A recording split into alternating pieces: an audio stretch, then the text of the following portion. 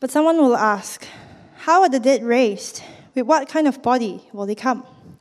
How foolish! What you sow does not come to life unless it dies. When you sow, you do not plant the body that will be, but just a seed, perhaps of wheat or of something else. But God gives it a body as He has determined, and to each kind of seed He gives its own body. Not all flesh is the same. People have one kind of flesh, animals have another, birds another, and fish another. There are also heavenly bodies, and there are earthly bodies. But the splendor of the heavenly bodies is one kind, and the splendor of the earthly bodies is another. The sun has one kind of splendor, the moon another, and the stars another, and star differs from star in splendor. So will it be with the resurrection of the dead. The body that is sown is perishable, it is raised imperishable. It is sown in dishonor, it is raised in glory. It is sown in weakness, it is raised in power. It is sown a natural body, it is raised a spiritual body. If there is a natural body, there is also a spiritual body. So it is written, the first man, Adam, became a living being, the last Adam, a life-giving spirit. The spiritual did not come first, but the natural, and after that, the spiritual. The first man was of the dust of the earth. The second man is of heaven. As was the earthly man, so are those who are of the earth. And as is the heavenly man, so also are those who are of heaven. And just as we have borne the image of the earthly man, so shall we bear the image of the heavenly man. I declare to you, brothers and sisters, that flesh and blood cannot inherit the kingdom of God, nor does the perishable inherit the imperishable. Listen, I tell you a mystery. We will not all sleep, but we will all be changed. In a flash, in the twinkling of an eye, at the last trumpet. For the trumpet will sound, the dead will be raised imperishable, and we will be changed. For the perishable must clothe itself with the imperishable, and the mortal with immortality. When the perishable has been clothed with the imperishable, and the mortal with immortality, then the saying that is written will come true. Death has been swallowed up in victory. Where, O death, is your victory? Where, O death, is your sting? The sting of death is sin, and the power of sin is the law. But thanks be to God, He gives us the victory through our Lord Jesus Christ. Therefore, my dear brothers and sisters, stand firm. Let nothing move you. Always give yourselves fully to the work of the Lord, because you know that your labor in the Lord is not in vain. Well, we've had a wonderful morning, haven't we? Just being reminded of the great promises of God, and also hearing from Ellie and Josh as they've declared their trust in the Lord Jesus and the new life that they have in Him. As we return to the Bible now, we're going to continue that whole question of new life in Christ, but we're doing it as we think about death and the future and the implications of the promises of God when we face up to death. Now, I just want to say at the start as we get into this that we all hit this topic, the facing our mortality, with different issues going on for us. So some of us are in grief right now because of the death of people we love who are close to us. There may be some who have received news fairly recently about life-threatening illness that they have and are asking these sort of questions. So I just get the fact that we hit this from different angles, and what I'm trying to do is to point us to the promises of God that I think sustain us and are critical for each of us as we face up to this topic. But just aware, we're all arriving at different points. So let me pray as we dive into this together. Let's pray. Heavenly Father, we do thank you that you're a God who makes promises. You're a God who gives us clarity when we face big issues, such as the one we're facing today, the question of death and what happens when we die. Father, we pray that we'll have clarity around your word, but also security and confidence in your care and love and authority as we face up to this really fundamental question. And we pray it in Jesus' name. Amen. I think overall, Australians by nature, we're cynical in life and euphemistic when it comes to death. Cynical in life, euphemistic when it comes to death. So in life, we're pragmatic, we tend to be direct, realistic, and we'll call a spade a shovel. We have no trouble doing that. That's just the nature of who we are. But when it comes to death, I think it's our nature as a nation to tend to avoid the topic. So when was the last time, you're at a dinner party or some sort of celebration, there was a lull in the conversation, the sort of gap, and someone said, I know, let's have a discussion about death and dying. Right? Has that happened recently to anyone? No, it doesn't. That's just not the way we function or we roll. And yet it's interesting, isn't it? Because death is actually fairly common. Do you know what I mean? It's statistically, it's universal, but we're surrounded by it in a regular way, even though we tend to hide it. We put it in hospitals and behind, crematorium walls and that sort of thing. But it's a reality that we're just not comfortable overall facing up to. So let me ask you this question. What do you think happens when you die? Let me stress this in a slightly different way. What do you think happens when you die? Because I'm pretty confident it's going to happen to you. So what do you think is going to take place? When we look at, say, cinematography, it's interesting, isn't it, that films generally portray this sort of event with a lot of vagueness. Someone dies, and you see some sort of spiritual apparition emerge from the body that hovers over the scene, watching everything that's going on and the people that are happening while they're looking on and seeing their body there. It's a bit vague. And my experience is one of the things I do fairly regularly is take funerals. And at funerals, there can be a real vagueness in the language that people use. The person will always be with us. It's a very common phrase at funerals. So how will they always be with us? What does that look like? We are, by nature, I think, euphemistic. And maybe there are people here today with diverse views. Maybe some believe in reincarnation, or maybe, like a lot of Australians, you might think that when you die, that's it. Death spells the end of everything. Or maybe you think there is something that happens, but you're not quite sure what it is. What happens when we die? Card-carrying Christians, we believe that Jesus was raised by God from the dead. That's the reality. And that, in and of itself, is an extraordinary event, isn't it? I mean, imagine someone dead for several days, dead, who then rises up to life again. An amazing event. But what I want to say to you is, it's not a spectator event, at least not alone. It didn't happen so we could go, ooh, and applaud and go home. What I want to explore this morning is the connection between Jesus' resurrection and what happens to us. And they are connected. The Bible pulls them together. So let's do that. I want to turn initially anyway to 1 Corinthians chapter 15, because this is the issue that the Apostle Paul takes up with the Corinthian believers. So 1 Corinthians 15 verse 12, Paul says, but if it's preached that Christ has been raised from the dead, and let me say the Corinthians believed this was the case, Christ had been raised from the dead. So he's saying, if you believe this, you do believe this, Christ has been raised from the dead, how can some of you say there is no resurrection from the dead? So when he's talking there, he's saying, not think that the rest of us who believe in Christ won't be raised from the dead. Haven't you worked this out? Those two things are connected. If you trust in Jesus, it has a profound impact on what happens to you when you die. He goes on, verse 20, he says, but Christ has been raised from the dead, and he is the first fruits of those who've fallen asleep.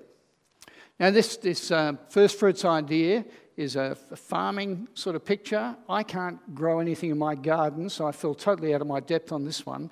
But I do understand what's being said here. It's talking about, let's say you're an apple orchardist, and so you've got apple trees out in your paddock, and you're observing these trees, and then you see the first apples actually come out on the branches for the new season. They are the first fruit. And the farmer knows at this point that all things being equal, there's going to be a stack more apples that will turn up in due course. They will follow this first fruit experience. That's the point here in 1 Corinthians 15. What God has done for Jesus, he will do for those who trust in Jesus. You see the resurrected Jesus, and you see your future. That's the picture. So going back to the analogy, the farmer doesn't see the first apples coming out on his tree and think, I wonder what the rest of the fruit's going to be like.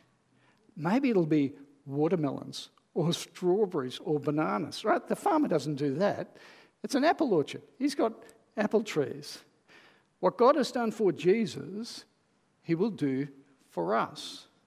That's the point that's being made. But the obvious question to ask is, how is that possible? I mean, how does that work? Over the years, I've sat at the bedside of enough dying people to observe them deteriorating, their emaciated bodies, sometimes riddled with cancer. How did they get raised back to life again? Well, that's the issue that Paul looks at from verse 35 in 1 Corinthians 15. He says, but someone will ask, how are the dead raised? Now, with what kind of body do they come? Fair question. How does this work? Notice Paul's response. He says, how foolish. What you sow doesn't come to life unless it dies. And when you sow, you don't plant the body that will be, but just a seed, perhaps of wheat or something else. What will your resurrection body be like? Most often when I talk to people, they sort of think about the body they've got sort of with improvements, So when I get raised from the dead, I hope I'm a bit skinnier, or I hope I'm a bit stronger, or I hope I have more shapely legs, or I hope I have abs of steel, a six-pack. And, like those sort of pictures are often the way in which people think incremental benefits. But think with me about the analogy that's being used that we've already referred to. What's the connection between a seed and a plant? So I'm going to throw a picture up on the screen. Seeds. Anyone know what seeds they are? I can't grow anything. What sort of seeds do you reckon they are? Someone at 9 o'clock said pistachios. What do you think? They're orange seeds. That's what I've been told they are. I wouldn't know really, but the orange seeds, okay? Now I want to show you the next picture. An orange tree. Now put them together. Isn't that interesting? Like, who would have guessed that the thing on the left would turn into the thing on the right? The seed would actually transform into the plant. But that is the picture that's being presented here. At the resurrection, God is not going to drag your body out of the ground, dust it off, make a few running improvements, and send you on your way. That's not what we're being told here. You won't be a new, improved seed. That's not God's goal for you. There'll be a connection between your body now and then, a definite connection, but it'll be profoundly different. It's interesting, isn't it? When a seed becomes a plant, it's actually fulfilling its destiny, isn't it? Where it was the trajectory of where it was meant to go. And it's the same for us at the resurrection. We'll be raised, if we've trusted in Jesus, raised to all that God intended us to be. Perfect for the new creation and dwelling with God. And in fact, that's what we'll come back to next week, thinking about what that might look like, the shape of our future dwelling with God. But you see the development spelt out in verses 42 to 44 of that same chapter. The body that's sown is perishable, it's raised imperishable. It's sown in dishonour, it's raised in glory. It's sown in weakness, it's raised in power. It's sown a natural body, but it is raised a spiritual body. See the contrast? Raised to never decay or die, a glorious body, a powerful body. What do you think it means when it says to be raised a spiritual body? Look with me again at verse 44. It's sown a natural body, raised a spiritual body. Yeah, do you think this is where the sort of disembodied hovering spirit idea comes from? So there it is. It's not actually talking about what our bodies are made of. It's actually talking about the source of their power. So if I ask you to imagine with me, to think about a steam train, okay? I don't know if you're good at conjuring up pictures. I want you to picture in your brain a steam train. Now, I guarantee none of you actually have thought about a train that was made of steam, right? You actually thought of a train that was powered by steam. That's exactly the point being made here. We have bodies in this world that are powered by the nature of the world in which we live and the way we've been created. But in the age to come, we will be powered by the Spirit of God. And that is the driving source of who we are and suitable for that new age. Okay, resurrection from the dead. I want to change gears a bit now and ask a question I think that so commonly comes up, and that is, well, when do you get this resurrection body? You know, when does this actually happen and take place? When Paul wrote to the Thessalonian church, he was writing to a very young church, first generation after Jesus' death and resurrection church, and they were wrestling with questions about this. When do we get our resurrection body? The particular reason they were asking the question was because they'd expected the return of Jesus, and before Jesus returned, some of their friends had died. So they were asking the question, well, what's happened to them? Because we know that when Jesus comes, we all get our resurrection bodies. What's occurred for them in the meantime? And I think it's a question that believers today, even though we've had 2,000 years to work it out, we still ask the same sort of questions. So in 1 Thessalonians 4, verse 13, this is what Paul says. Brothers and sisters, we don't want you to be uninformed about those who sleep in death. So where are they? Where are those who sleep in death? Heaven? It's interesting, isn't it? Now, hear the answer that Paul gives. Verse 14.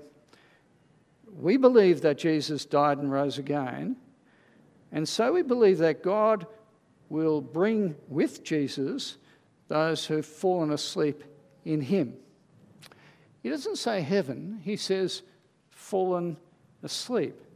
And then when Jesus returns on the last day, we looked at that last week, raised. Now, asleep, this is actually the language that's used very commonly throughout the New Testament. So back in 1 Corinthians chapter 15, if we looked at verses 18 and 20, you see the same description is used of those who've died. So what's asleep? I mean, what are we thinking this means? Is this some sort of spiritual cryogenic snap frozen thing? You know, when Jesus returns, you sort of get popped in the microwave and away we go. What is going on at this point? Maybe it's some sort of coma, or what's asleep? Where are the dead in Christ now? Just as relevant for us. It's interesting. I want to take you to a few other spots in the New Testament that reflect on this sort of question. If we go to a place like Philippians chapter 1, verse 23, Paul at this point is in prison. He's not sure if he's going to be executed, and he makes this comment. He says, I desire to depart. He's not talking about going on a trip. He's talking about dying. I desire to depart and be with Christ, which is better by far. Just a couple of verses earlier, verse 21, Paul again says, "For me to live is Christ, and to die is gain." Or if we went to Luke chapter 23, verse 43, Jesus at this point is on the cross. He's dying. He has two thieves being crucified with him. And he says to one of the thieves, "Today you will be with me in paradise." Today with me in paradise. I want to suggest to you that believers who die before the Lord returns in glory, they enjoy fellowship with Christ at the point of death. And that they are in a better place, a better situation, because they are with Christ. Better, but not the best. You see, the best is to be with Christ and his people in our new resurrection body in the new heavens and the new earth, and that will occur when Jesus returns to wind up the history of the world. And what I want to do next week when we come back is think about the nature of life in the new resurrection body in the presence of God. What shape does that take? Okay? I think that is the way in which the Bible speaks about it. What I'm going to do with just the few moments that are left to me is to think about how this knowledge of the fact that we are going to be raised from the dead, how it changes our attitudes, our thinking and our convictions and what we invest in. Okay? Can I say, first of all, the resurrection, the promised resurrection from the dead, it changes our attitude to our bodies now. We live in a time in history and in a particular location here in Australia where we have never been so fixated with our bodies as we are now. Right? Extraordinary. Their shape, their fitness, their size, their health, the way we decorate them and clothe them, the language and literature around body image have just multiplied and multiplied and multiplied in recent years. We are very self-focused on what we look like and the nature of our bodies. And the thing is, our bodies have never been in better shape than what they are now. Back in 1960 in Australia, the average age of mortality in Australia was 71 years of age. It is now, 50 years later, 83 years of age. Isn't it extraordinary that we're living 12 years longer on average in a 50-year period? But it speaks about the health and vitality and the treatments that we apply to our bodies. But knowing about the age to come, knowing about the resurrection body that we will receive, knowing that we'll have a body that is, it'll put this one into the shade, it does change the way in which you think about this body in this world. It gives you perspective. Now let me say, I think it's appropriate to care for our bodies and to pay proper attention to the one that God has given us.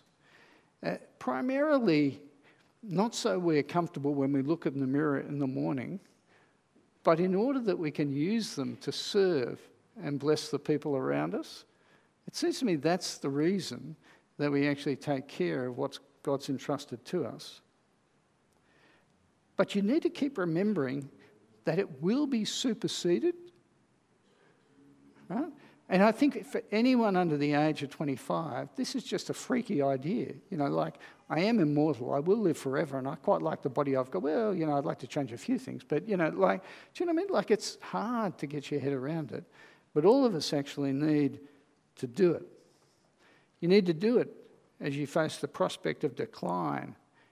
You know, you probably won't. I used to be a gymnast, right? I could run along and do backflips all over. Can you believe that, right? It's impossible to believe now, isn't it? You know, but I could. I'm not lying, right? Most of you are in that situation. There are things you used to be able to do and can't do now. There is sickness that you will face. You will deteriorate. All sorts of things will occur to you and your bodies. But here is the thing. In the new age, you'll receive a resurrected body with none of those frailties or tendencies or tensions. Knowing that that is true, affects the way you think about your body now. We need to keep mulling it over. It also changes the way in which we think about death, the way we face our own death, and also the way in which we grieve. I had the great privilege back in August of this year of taking Julia Walton's funeral. Julia had been a member in this church for 50 years, and a number of you I know knew her quite well. Julia had pancreatic cancer. She knew she was dying, and that happened over a period of months and years. What that meant was she could prepare for her funeral. She was a single woman, so she thought it made sense to be organised. She prepared a draft of her service and gave it to our office so the leaflet could be prepared in advance. She was a teacher, she was well organised. So she gave it to the office, they typed it all up, and then she proofread it. Julie used to proofread all our leaflets on a Sunday for many years. So she proofread her funeral service and discovered a mistake, which was corrected. She was also so well organised that she prepared her own eulogy. She wrote it in the third person for someone to actually read out on the day. The interesting thing in this funeral, I knew Julia well, she left a whole lot of notes, not the funeral service itself, but notes about the way she wanted her funeral run. And this is how she explained the fact that she prepared her own eulogy. She said, "I don't want people going up the front with endless reminiscences." Right? She wanted it to be short, sharp, and punchy. At the end of her eulogy, Julia, in the third person, said this: "Julia's choice of a plain pine box, that is for a coffin, seemed to her to represent the depleted state that her own mortal body had reached, because no polished casket, however elaborately decorated, could possibly represent the glorious body that she was confident would be hers in the resurrection." Julia had no fear about death. She didn't much like the process, quite understandably, but she did have a wonderful anticipation of the resurrection and the body that she would receive. Can I ask, do you have confidence in the face of your own mortality?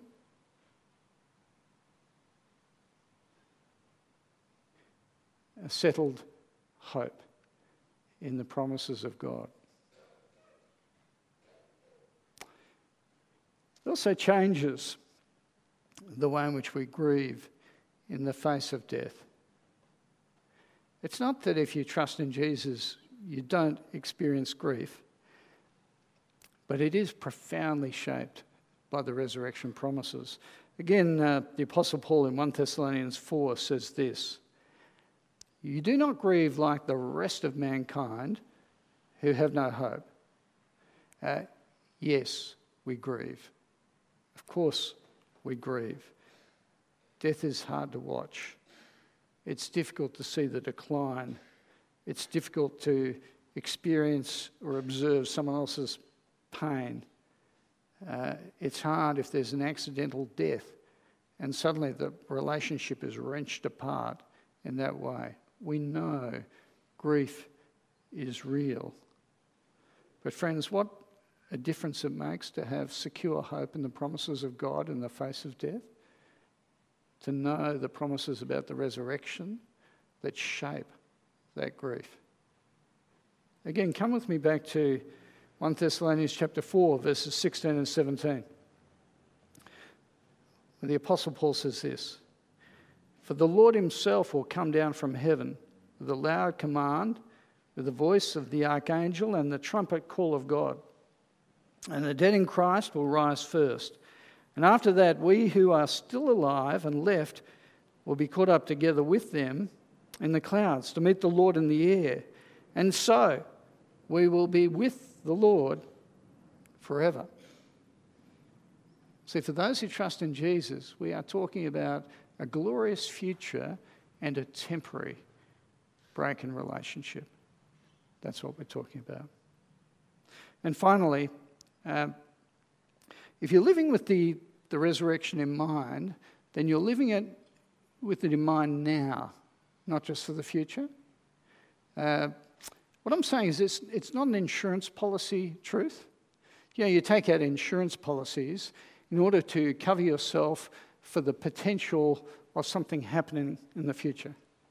Right, so I have household insurance because if thieves break into my home, I can claim on the policy. So it's in the event that happens. Right? That's the sort of idea. The resurrection and the promise of being raised certainly has that sort of future perspective that is a promise for the future. And yet, I think the New Testament teaches the profound impact that truth has on your life in the very present. It's more like an investment policy now, because you know you are going to be with the Lord for all eternity with your resurrection body. And you say, what do I do now that fits with that trajectory? That's actually the way the New Testament teaches most profoundly on this topic. 1 Corinthians 15:34, it actually speaks about one way in which the resurrection affects us now. It says, come back to your senses as you ought and stop sinning. You have a body now that God has given you. That body will be transformed by God for the new age. Therefore, you ought to live consistently with how God intended you should use your body now for Him. That's the reality. So we heard Ellie and Joshua just before, and I don't know if you listened to the sort of things they were saying, but they pledged allegiance to Christ now in the light of all He had done for them. That's what we're talking about. Anyone who's a follower of Jesus says, this life I have that is guaranteed into eternity is a life I want to live for you now to honour your name. If you're aware of ways in which you are dishonouring God in your life now, can I say repent and change? Don't live inconsistently with the truth that you have been called into now and for eternity. And then Paul takes it a step further at the end of the chapter, verse 58. He says, my dear brothers and sisters, stand firm. Let nothing move you. Always give yourselves fully to the work of the Lord, because you know that your labour in the Lord is not in vain. There's so much in this world that we labour for. Labour for in these bodies that won't endure into the age to come. Wasn't it a lovely testimony that we heard? Before I became a Christian, it was all about me. All about being top of the class. All about the car. All about the house. All about the job. All about things that if you invest in this world, you know you will not take into eternity. Right? And Paul talks about those as being in vain, vanity, a puff of wind. Just disappears. Why would you want to invest in a puff of wind? But he contrasts that, doesn't he? He says, give yourselves fully to the work of the Lord. What's this work of the Lord? In the light of the resurrection, Paul is saying this work of the Lord is what promotes the Lord Jesus Christ in this world to others. That can take lots of forms. The way in which you connect with people who don't trust the Lord, so you might commend the Lord to them. It involves praying for those people. It might involve teaching in our children's program. It might involve doing any number of activities that are designed to point people to the reality of the promises of God, both now and for the future. It affects how you invest in your money. Do you invest in profoundly in bricks and mortar that you probably won't take that with you? You won't take it with you? Or do you invest in the lives of people who will come into the kingdom, who you will take with you? You will share eternity with them. See, Paul the Apostle is saying, in the light of the resurrection, give yourselves fully to the work of the Lord. Do that in whatever way you can. Because that labour is not in vain. And that's a labour we do now with eternity in mind. Let me pray for us. Let's pray. Heavenly Father, we do thank you that you make wonderful promises to us. You give us forgiveness and life and hope now. And yet, Father, we're so thankful that you have promised clarity for the future. We trust you for it, but we know you've spelt it out for us. You've guaranteed it through the Lord Jesus Christ. And Father, we pray that these truths will profoundly affect us as we think about the future, but also as we think about now, that will shape our lives accordingly, and that you in your kindness will keep helping us to have this hope living, active, growing in our minds and our hearts and our activities, that we might labour, do the work of the Lord in this world and see you honoured and glorified in our lives. And we pray it in Jesus' name. Amen.